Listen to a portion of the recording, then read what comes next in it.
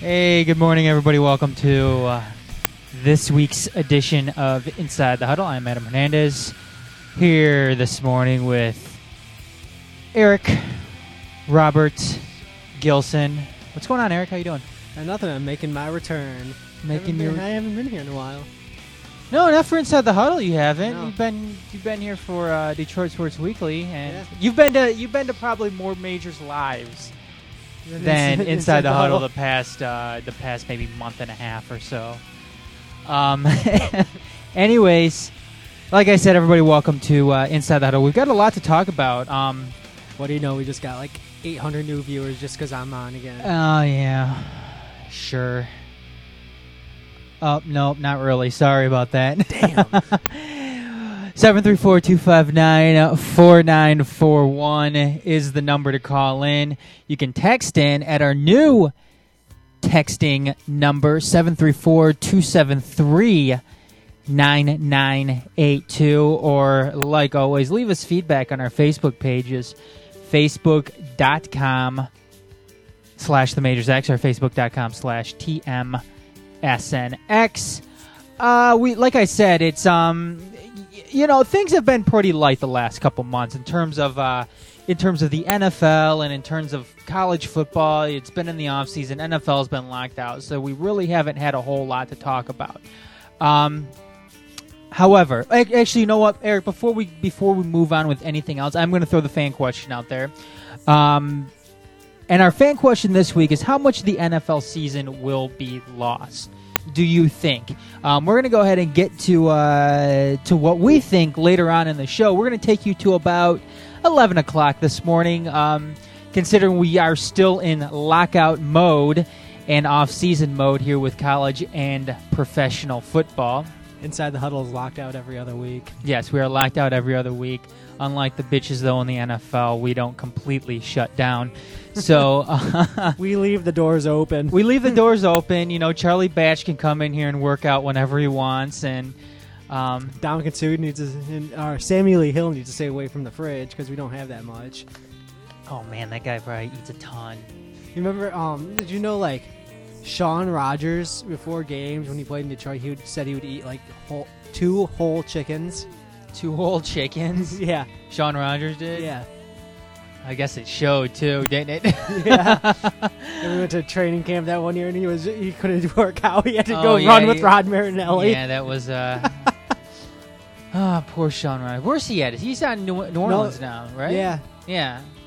After that being a good Samaritan in Cleveland. Well, it's too bad now because it's going to be a lot tougher for him to come up to Detroit on the, on the off days there, like he always used to do when he was in Cleveland. You'd see Sean Rogers. You'd always hear about people seeing Sean Rogers around the area. Autograph signings and stuff. Autograph signings, yeah. So, anyways, though, like I said, how much of the NFL season will be lost? How much do you think will be lost as we move closer and closer to the supposed start of training camp? Training camp, Eric, is actually supposed to start in July 22nd. Yeah, a couple of weeks here. So they've got to hurry up and get something done here, just so they're really.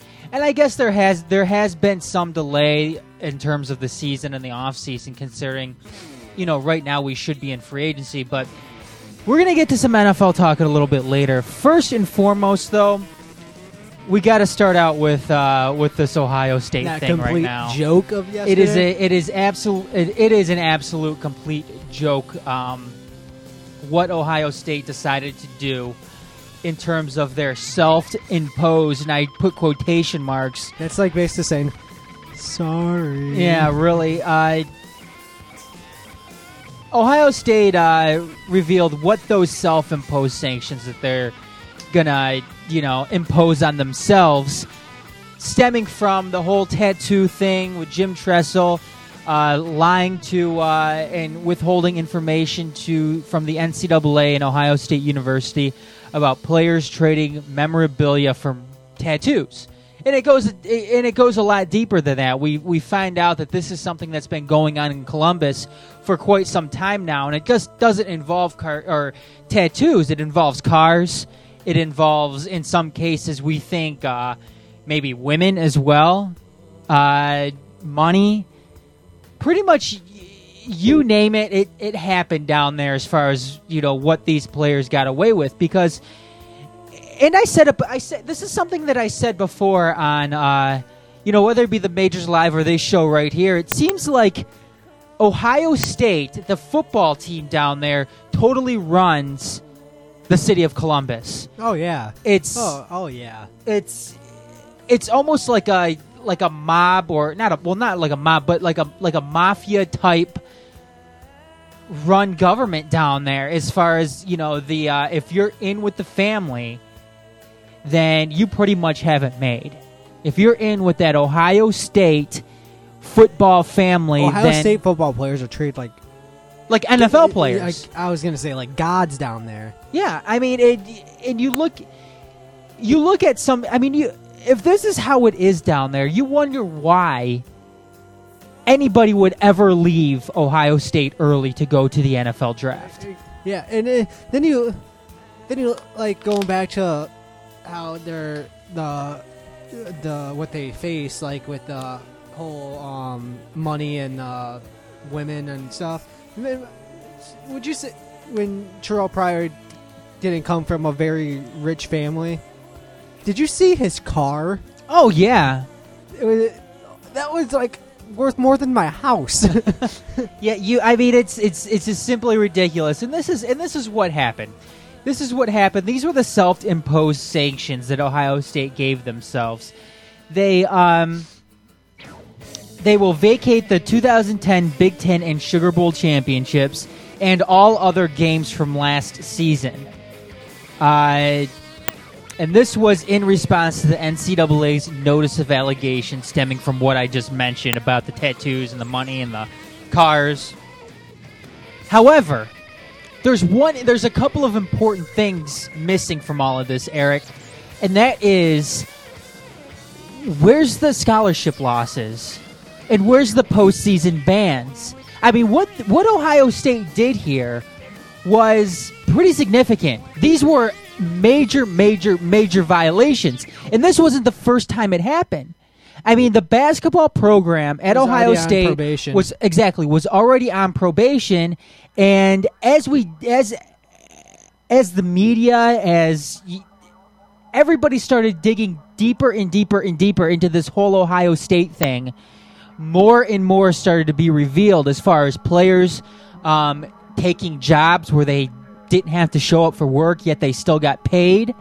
And then I had that kind of job. Oh, absolutely. And and the reason why Ohio State says that they shouldn't, that they didn't have harsher penalties is because the punishments like the scholarship losses and the postseason bans, they felt that was more in line with if they actually knew what was going on, if the Ohio State officials actually knew the whole story that was going on. Yet they throw Jim Tressel under the bus here, which it is. A large portion of this is Jim Tressel's fault. There's no doubt about that. Jim Tressel turned out to be a true scumbag. Yeah, and that's not the only problem that's on there. It's one of the huge major allegations too is the lack of institutional control. Oh, absolutely, and Ohio State officials don't need to know about that. I mean, they felt that Jim Tressel didn't disclose this to them. They didn't know, so they shouldn't have to pay for that. However, Jim Tressel, this isn't the first time when he's been involved in unethical things in terms of college football, and unethical practices in terms of college football. I mean, he was involved in some pretty shady things while he was at Youngstown State. Oh yeah. So Ohio State, the officials at Ohio State, whether it be the athletic director, I'm not sure if Gene Smith was there when Jim Tressel started coaching there in 2000? Is that when he first came into Ohio State? I think it is. Yeah. I'm not sure if Gene. He had 11 seasons at Ohio State. Yeah, I'm not sure if Gene Smith or Gordon Gee was there over Redenbacher, but they knew exactly what they were getting into. They knew what could potentially happen if Jim Tressel was their coach at Ohio State, and it did happen. It did happen because they brought in a coach that had a history that had some baggage in terms of getting himself into trouble with the NCAA and taking part in practices that were unethical in terms of college football goes. So Ohio State should have to pay. They are absolutely responsible for what Jim Tressel did, and it doesn't matter if Jim Tressel had a completely clean record prior to this. Ohio State would still be responsible. This was their guy. This was their head coach at the helm at their program. This is a guy that they decided to put all their eggs in. They've decided to put all their eggs in this basket. They put everything that they had into Jim Tressel, and they took that chance on Jim Tressel. And for a long time, it worked out for them. It worked out. They had their way with the Big Ten. Won a national championship. They won a national championship. They went to some big time bowl games, and then they got caught at the end. And that's just the way it goes. I mean, any other program that would go through something like this would have to pay if they didn't know that their head coach was doing what they were doing. And to me, it is absolutely ridiculous that Ohio State thinks that they could get away with something like this. It is an absolute joke that they think that they can vacate the 2010 season and all of a sudden everything's okay. Everything's okay. Are you kidding me? We're so sorry. Are you kidding me? They think that they're going to go and give this to the NCAA, and the NCAA is going to be able to roll with this. Do you think that if speculation that when they give them this, or they probably already have, do you think the NCAA might even give them a harsher penalty for that joke? You know what? Absolutely. Ohio State, and in some ways, they're absolute morons. They are absolute morons because now this almost looks like a slap in the face to the NCAA, and I hate the NCAA. The NCAA is as dirty as anybody in college football. Mm-hmm. But they will drop the hammer on you. They must think that if I was the NCAA, I would think that Ohio State's trying to take me for an idiot. And the Committee on Infractions with the NCAA is going to consider these sanctions, and they will meet with Ohio State officials on August 12th. And from there, the NCAA may very well be like, okay, if that's all you're going to do, then you know what, we're going to add more. We're going to add more, and we're going to take care of this. Why? Because this is already out in the public, and if we don't take care of it right now the right way, then we're going to have more and more come down on us. And you know what? And no, they're not going to drop the death penalty. No, they're not going to drop the death penalty on Ohio State. Now, you know what? I wouldn't want them to drop the death penalty on Ohio State. And that's another thing, too. All the people that hate Ohio State, like Michigan fans or, other Big Ten fans, I hate Ohio State, too. Don't get me wrong. But Michigan fans would be devastated if Ohio State were to go away. Yeah. They may not admit that now, but they would. Ohio State and Michigan feed off each other. Oh, absolutely, absolutely. What was like one of the highest rated games of all time? Sure, it's 2007 number 1 versus number 2. Sure, absolutely. And this is the most storied rivalry in college football, and if you say otherwise, you're wrong. Oh no, it's the Auburn Alabama game, which is a good rivalry. Don't get me wrong, but it's you could say that Michigan Ohio State is bigger than that. Yeah. But I literally these two schools hate each other. Oh yeah, they hate each other just like any other big time rival would. And oh man, I just drew a huge blank. But no, if Ohio State was to go away, almost in a sense that the Big Ten would drop tremendously. Yes, it would, and that's another reason why it's not going to go. You know what? Like the lifeline of the Big Ten is Ohio State, Michigan, Penn State, Wisconsin, and now Nebraska. Yes, I agree, and it's because those are the head programs. I mean, you might try to consider Iowa, but Iowa I don't believe is in like a really prime location. Oh, I think you might be able to add. Iowa's been pretty good for a while now. Yeah. So I'm just thinking about like the fan base. I think Iowa has a pretty big fan base, and I think we're going to see a bigger fan base here since Nebraska is going to be Nebraska and Iowa. I mean, that's going to do wonders for that rivalry there. I mean, that's going to be. I think that could turn out to be a pretty good rivalry here in the future. Are they in the same? I don't know. I'll have to look that up. Yeah. But, Eric, another thing that I'm kind of surprised here who's not getting more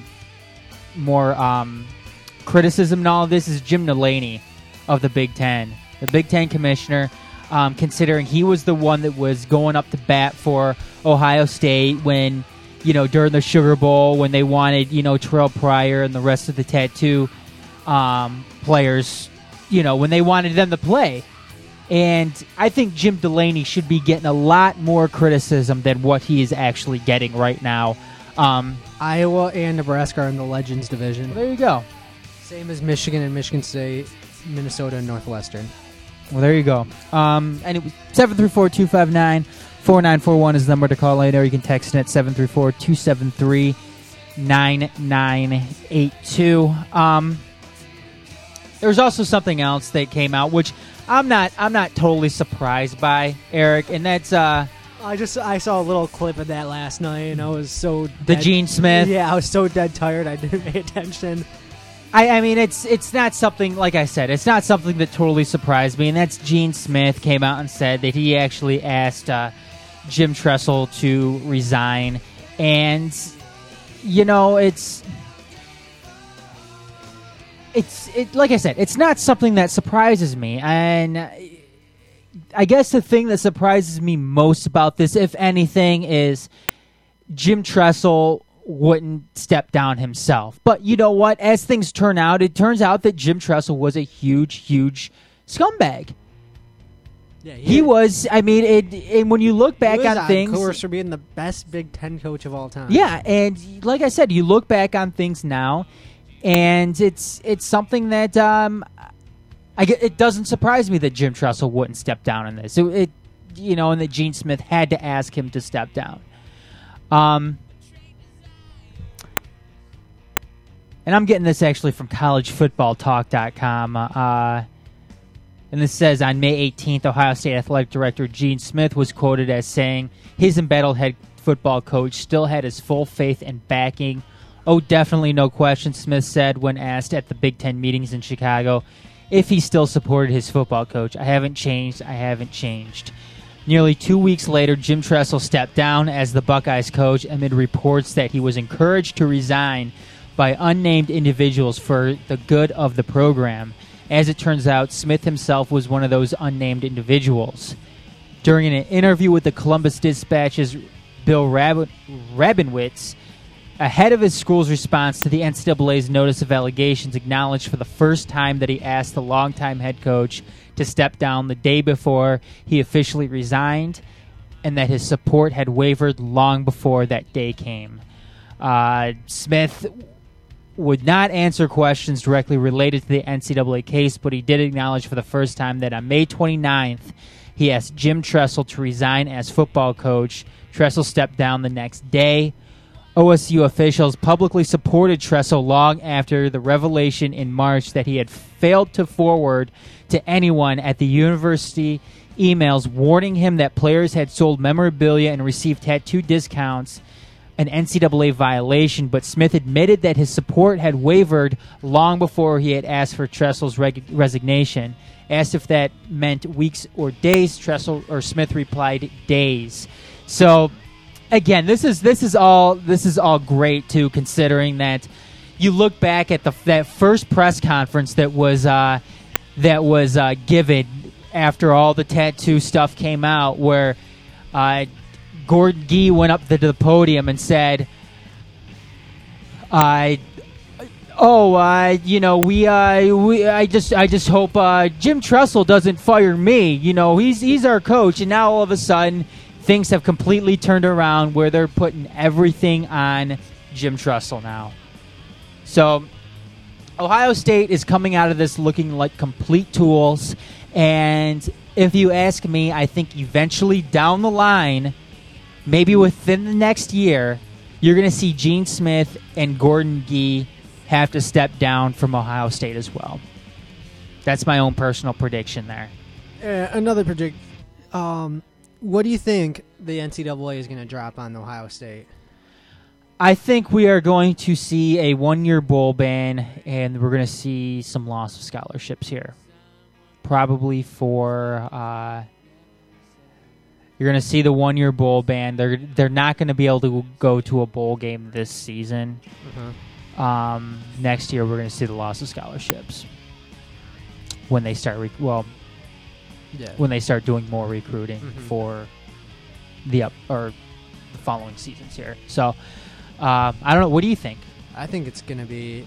Do you think it's going to be something worse than that? Yeah, I think it's going to be a 2-year bowl ban. 2-year bowl ban this year, just because it's like, and then the next year, and then especially with the joke of the self-imposed sanctions, and I think it's going to be you're going to be dropped down to 15 scholarships. You could be right. Season.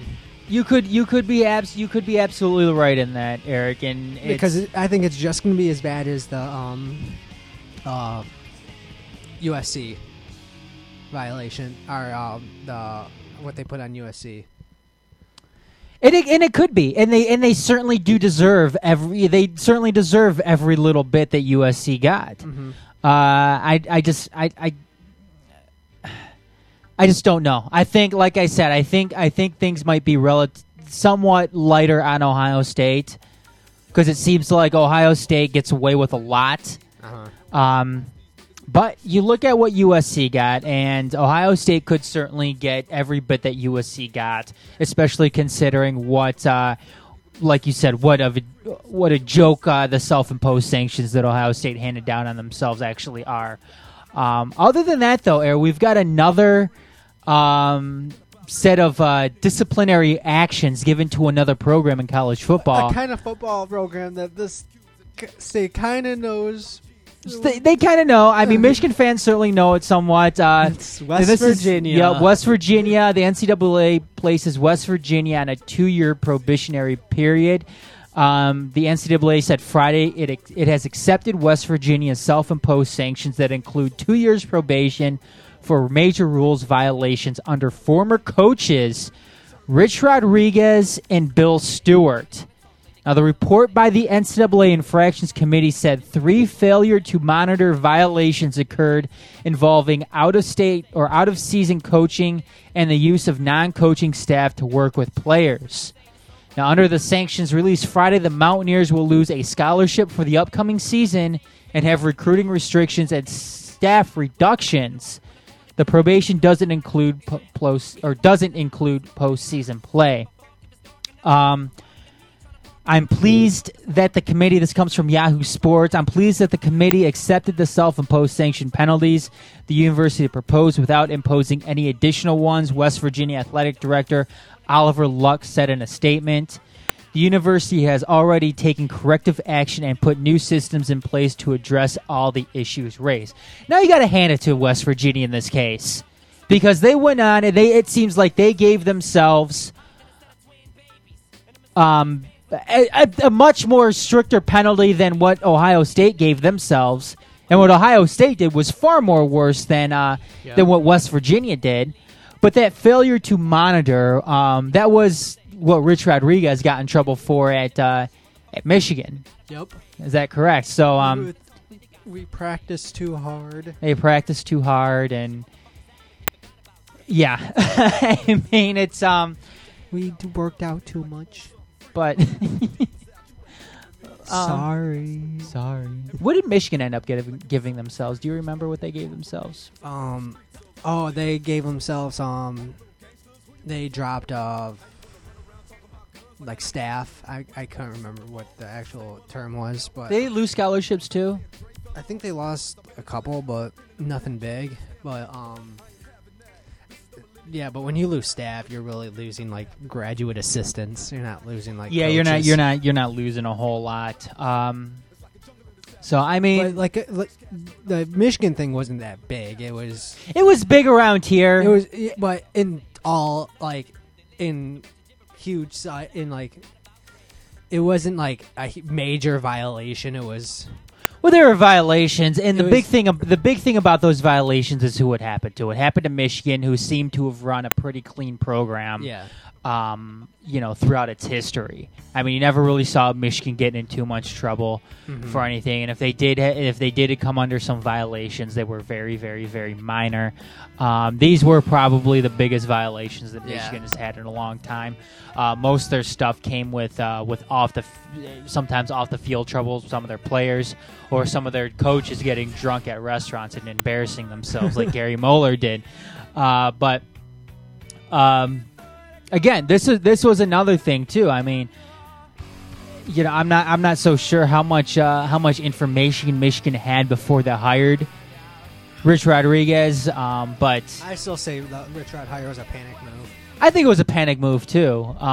Bill Martin, that was. I don't necessarily know if it was a panic move for Michigan. I think it was I don't give a shit move by Bill Martin, considering he was going to be stepping down and he was leaving, and he didn't care.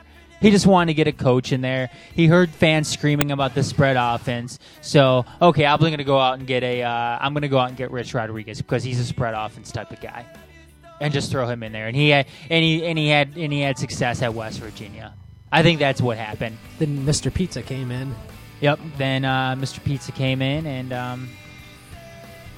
He didn't like what was going on. Didn't like what was going on, exactly. Other than that, though, Eric, we're going to go ahead and take a quick commercial break. This is Inside the Huddle on themajors.net. We'll be right back.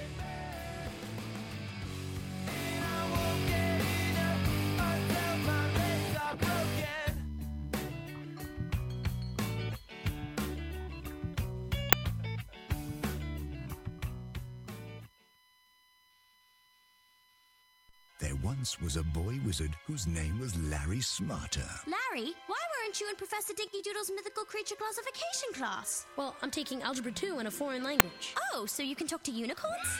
Not exactly, unless they're French. Larry wanted to go to college, so he visited knowhowtogo.org to find the classes he really needed. Getting into college doesn't happen magically. Learn more at knowhowtogo.org. Brought to you by the American Council on Education, Lumina Foundation for Education, and the Ad Council.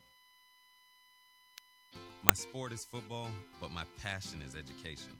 My name is Nnamdi Asamoah, and this is how I live united. I see too many kids miss out on moving up. Kids who could go on to college, but just need that extra little push. So every year, I take promising high school students on a college tour. We check out the dorms, the library, meet some professors, find out where the best late-night grub stops are. It shows them that there's a whole world beyond their own. But what's even better is that most of these kids decide college is for them. I'm Nnamdi Asamoah. I show kids that a higher education means a brighter future. So when it comes to living united, I don't just wear the shirt, I live it. Join me. It takes all of us working together to make a difference. Find out how you can live united for education. Give, advocate, volunteer. Go to liveunited.org. Brought to you by United Way and the Ad Council. I'm Sarah. I'm Ellen. One night, I was at a bar. I had one too many drinks. I had one too many drinks. I got behind the wheel. I got a cab. A squirrel ran across the road. A squirrel ran across the road. I swerved. The cab swerved. I hit a guy. The cabbie just missed a guy. I wish I took a cab. Thank goodness I took a cab. You have the choice to save a life. Buzzed driving is drunk driving. Brought to you by the Department of Transportation and the Ad Council.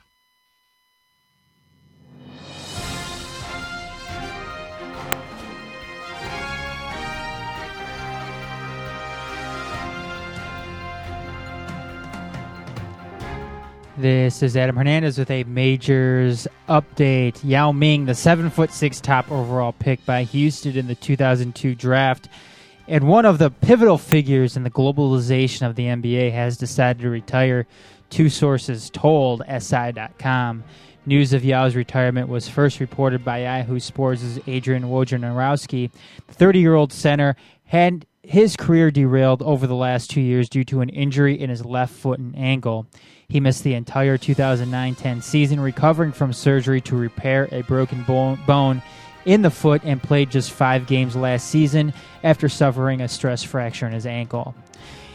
Derek Jeter's chances to get his 3,000th hit at Yankee Stadium dwindled Friday night when New York's game against Tampa was rained out and the teams tangled on a makeup date. The postponement left him 2 hits shy of the milestone with 2 games remaining on the homestand. The Yankees said they didn't want to play a traditional doubleheader Saturday. General Manager Brian Cashman gave a succinct answer on why not gate, he said. Instead of the Yankees proposed a day-night doubleheader, the Rays voted that down, and the sides finally agreed on a September 22nd, a mutual day that followed a 2-game series between the teams in New York. David Ortiz connected on a big swing early, then missed with a flurry of late ones.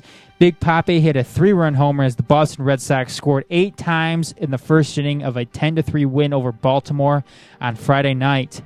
In the 8th, he whiffed on a few punches during a bench-clearing brawl with Orioles reliever Kevin Gregg. Ortiz and Gregg exchanged several wild punches, both coming close but not quite connecting, and what could have turned into an even uglier scene as the benches and bullpens cleared for the second time in the inning. I think you show them that we're not backing down. We're not scared of them and their $180 million payroll, said Gregg, who angered Ortiz with back-to-back inside pitches. We don't care. We're here to play the game. We have just as much right to play the game here, and we're going to do it. We're going to do everything we can to win. Gregg said he yelled at Ortiz for not running towards first on a pop-out, which apparently enraged Ortiz. Gregg, whose team was not about to lose its 5th straight in another blowout, was ready when Big Papi charged.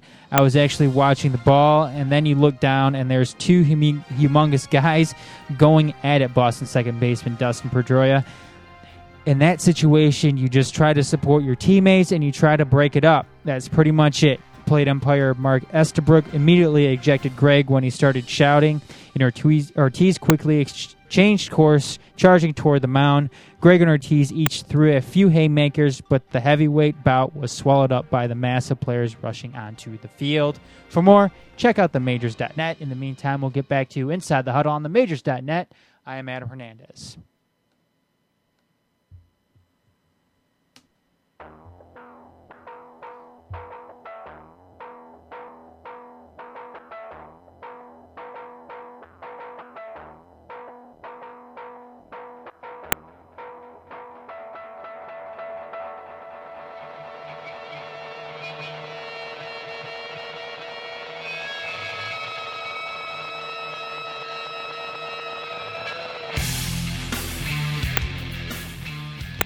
Welcome back, everybody. Inside the Huddle on themajors.net. 734-259-4941 is the number to call in. Or you can text at 734-273-9982. We're going to move on to some NFL stuff for our last 20 minutes here. NFL lockout still ongoing right now. It seems like sides are making progress towards an agreement on a new collective bargaining agreement that has been hampering this this offseason, this NFL offseason, and putting some doubt into getting the season started on time. The lockout has been going on since, I believe, March of this year. Back in April, though, there was a decision made by U.S. District Court Judge Susan Richard Nelson where she ruled that the lockout should be lifted because players were suffering irreparable harm. The peers, and what actually happened from there on out is the NFL took this lifting to an appeals court, and the appeals court came down on a ruling just the other day. The 8th U.S. Circuit Court of Appeals on Friday threw out a judge's order lifting the NFL lockout, handing the league a victory as players and owners spent another day negotiating. Now, I think the headline in all of this makes it seem like this is a huge thing that happened here. Now, back when this original ruling was handed down by Judge Susan Richard Nelson on April 25th, it was expected. We expected the court at this time to side with the players and have that lockout be lifted. Now, when that lockout was lifted, again, fans knew that nothing really was going to happen from that. There still was no CBA agreed upon. The only thing that could have happened then was the owners would have had to let players go and work out of the facilities, and eventually there would have had to be some type of temporary collective bargaining agreement agreed upon in order for a somewhat makeshift free agency to start. That never did happen, and again, it wasn't something that everybody expected to happen. Everybody expected, pretty much the lockout to go on as expected. And again, everybody knew that the NFL was going to send this to the appeals court, and we knew that the appeals court would eventually back the owners and back the NFL in all of this. Again, this is all business as usual in terms of the lockout.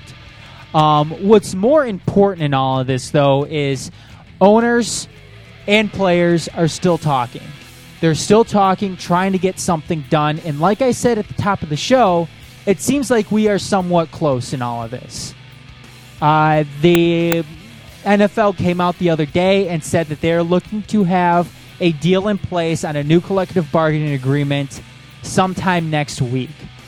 And like you said, Eric, the start of the training camp, actual training camp. These aren't mini camps or anything like that. This is actual training camp. Is supposed to start in a couple of weeks. July 22nd. So July 22nd. So it's getting down to crunch time right now for the NFL and its players, and to get something done in order for there not to be any significant type of delay to the beginning of the season. Because if there is a significant delay to training camp, that's going to end up delaying the start of the season. Players still need to train. They still need to meet with the coaches. The coaches still need to watch their players perform and work out for them to make decisions on whether or not, okay, what direction do we want to go with our offensive line or our defensive line or our wide receivers or running backs or quarterbacks. So, again, we go back to our fan question now. How much of the NFL season will be lost? We kept on hearing reports the last couple weeks that things are close, things are close, things are close. Then we started hearing conflicting reports saying that lawyers had to be brought back in during these talks to kind of separate the owners and the players. That talks were sometimes moving in the opposite direction of what we wanted. So, still, I mean, fans in the media is still in a little bit of a, they're still kind of in the dark in all of this. I mean, because and to be fair though, I think we've heard more good the last couple of weeks than we've heard than bad. I mean, we've heard more good things coming out of these talks than bad things. So I still believe that we're going to have something done here within the next couple of weeks. I think that training camp will get started on time, and if it is delayed, it's only going to be delayed by a couple of days. That won't have any effect on the beginning of the season. Yeah, I think if it's not done by training camp, they're gonna start not panicking but pushing harder to get it done. I think they're already pushing hard right now. I mean, harder than they are now, to the point where it's all right, we got to get this done now. Sure, and it's and not only that, I think the NFL would begin to get more pressure, not only from the brass within the NFL, but they would start getting pressured from the networks as well. They would start getting pressure from NBC. They would start getting pressure from ESPN about getting a deal done so it doesn't affect their revenue over at these networks. I think you'll start hearing from a lot of sponsors as well pressuring the NFL to get something done so nothing hurts their sponsorship. So it's it's something that that's gone on long enough. It has certainly gone on long enough right now, and when something does get done, things are going to be absolutely crazy. I'm gonna cry. Imagine what free agency is going to be like once it gets started. because free agency should be going on. It should have been going on all along these last few months, and it hasn't. So once that gets done, once a new collective bargaining agreement is in place, Eric, imagine what free agency is going to be like. Imagine what some of these teams are going to be doing when they go out there and they're finally going to be able to spend some money. They're going to go offer Terrell Pryor a new car and a bunch of hookers. Oh, wait a minute. When you look at that, you look at two possible players. You look at Plexico Burris and you look at Nnamdi Asomugha. Now, Plexico Burris, it seems like a team that might fit him the most, and a team that he knows may fit him the most or the best is the Philadelphia Eagles. What was that quote that he said the other day, Eric, that he came out with? I see myself playing for Philly or Houston. I imagine myself playing for Philly. I think he is going to go to Philly. I think he fits good in Philly, considering they have Michael Vick there, a player that spent considerable amount of time not too much time in jail. Philly's going to make a nice run. They are going to make a nice run. They have Michael Vick there, like I said, who went to jail. There was a lot of doubt on whether or not he was going to be able to come back and still play at a high level. And when he did come back, he is better than what he was before he went into jail. It's all those laps in the yard. But I think he is one player there that could really kind of mentor Plexico Burris and really help him get back on track and get back to playing at a high level that what he was prior to when he went to jail. You also look at a guy like Nnamdi Asomugha. We've said it before on Detroit Sports Weekly that Nnamdi Asomugha isn't going to the Lions, and it really wouldn't be responsible of the Lions to sign Nnamdi Asomugha, considering the amount of holes that they have. Now, Eric, in your own opinion, where do you see Nnamdi Asomugha potentially going in the NFL? Let's see. Philly's probably the best option. There's talked about every team, but the main teams I hear talked about is Philly, Houston, Dallas. I hear a lot of talk from Green Bay. I hear a lot of talk from Green Bay, too, especially what Charles Woodson said. When he would be willing to move to safety. He'd be willing to move to safety. And can you imagine that backfield or that secondary for Green Bay if they have Nnamdi Asomugha? I have nightmares about that. I mean, that might be the perfect solution to Calvin Johnson out there. Yeah. I mean that would something like that would totally shut down Calvin Johnson in Detroit, because that might be the first time you've ever heard that. Yes, because Calvin Johnson is the best wide receiver in the NFC North, without a doubt. He's top. I would be willing to argue he's top 3 in the NFL. You're gonna go ahead and say Andre Johnson, Calvin Johnson, and Roddy White. You like Roddy White that much? Yeah, I think Roddy White's amazing. No, I think he's a good wide receiver.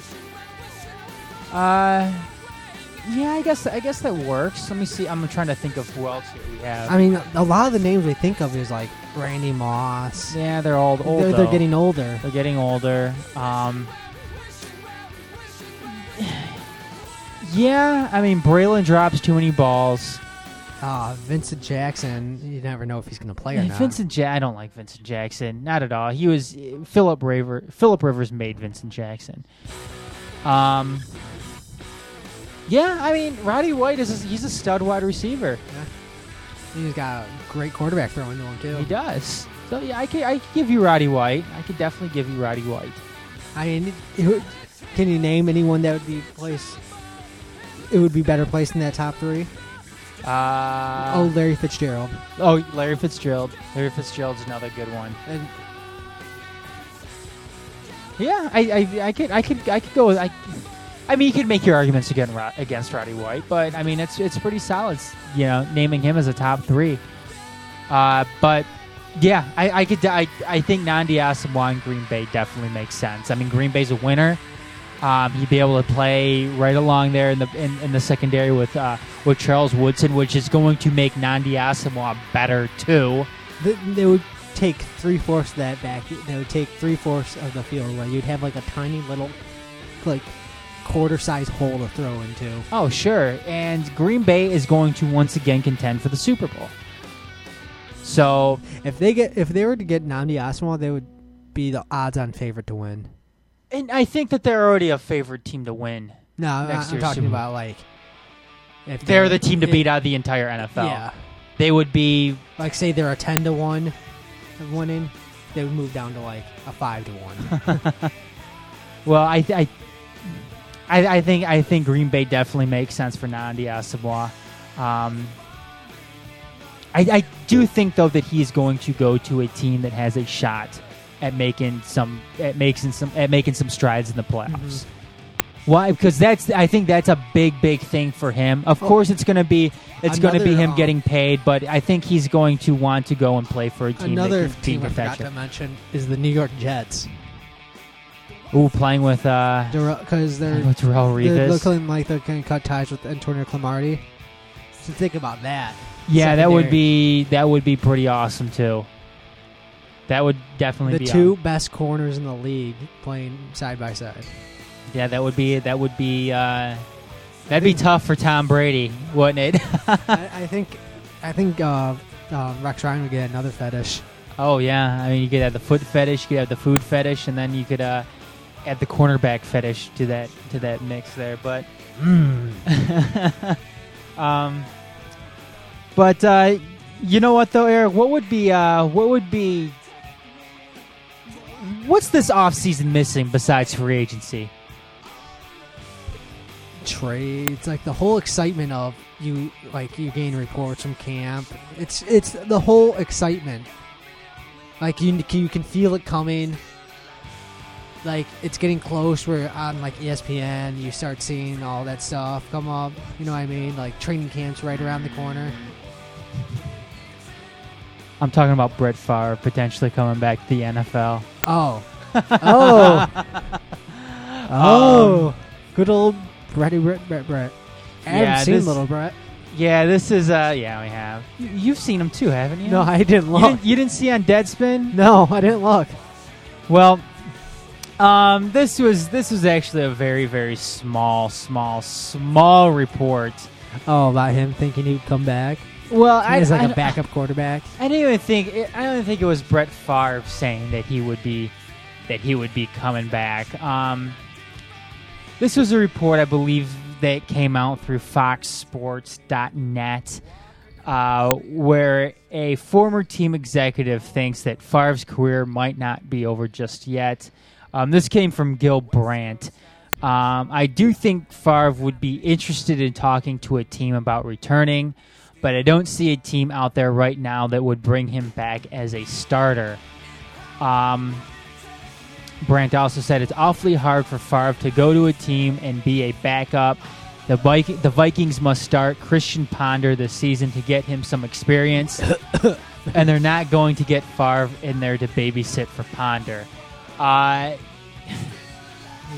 After everything that Brett Favre put NFL fans through, I don't think it's totally out of the question just yet. I think the season, the next season actually has to start. I'm talking regular season has to start, and we have to get a couple of games in before we could finally put this whole Brett Favre thing to bed for good. Because you're always going to hear rumors out there that, oh, Brett Favre's working out at some high school down in Mississippi, and he may be coming back. And you know what? I think it's still possible at this point. I really, really do. And you look at teams out there that could potentially use Brett Favre, that might take a chance on Brett Favre. You know what I'm saying? And it still kind of makes sense. Dude, if you ask me right now, gun to my head, if Brett Favre is going to come back, I would say no. But I would still have some second thoughts about that. I would still be a little bit worried that one might be in the chamber and one might end up blowing my head off. So sorry. So I think there is an absolute possibility that Brett Favre could make a return next season with a team that that's going to be crazy enough to give him that chance. So I don't know. I guess crazier things in the NFL have happened. Really? Yes. Other than that, though, we're gonna close out. This week's show. But you do stay tuned to our website though, because depending on what happens with the NFL lockout, we may be on next Saturday, 10 a.m. Eastern Time, right here on themajors.net. So, like I said, stay tuned to our website, themajors.net, our Facebook page, facebook.com/themajorsx or facebook.com/TMSNX, for any updates on that and on our programming schedule for the upcoming weeks in terms of Inside the Huddle. If nothing happens within this next week, then we'll be back at you on July 23rd for our next edition of Inside the Huddle. So other than that, though, have a good rest of the week, everybody. We will see you next time.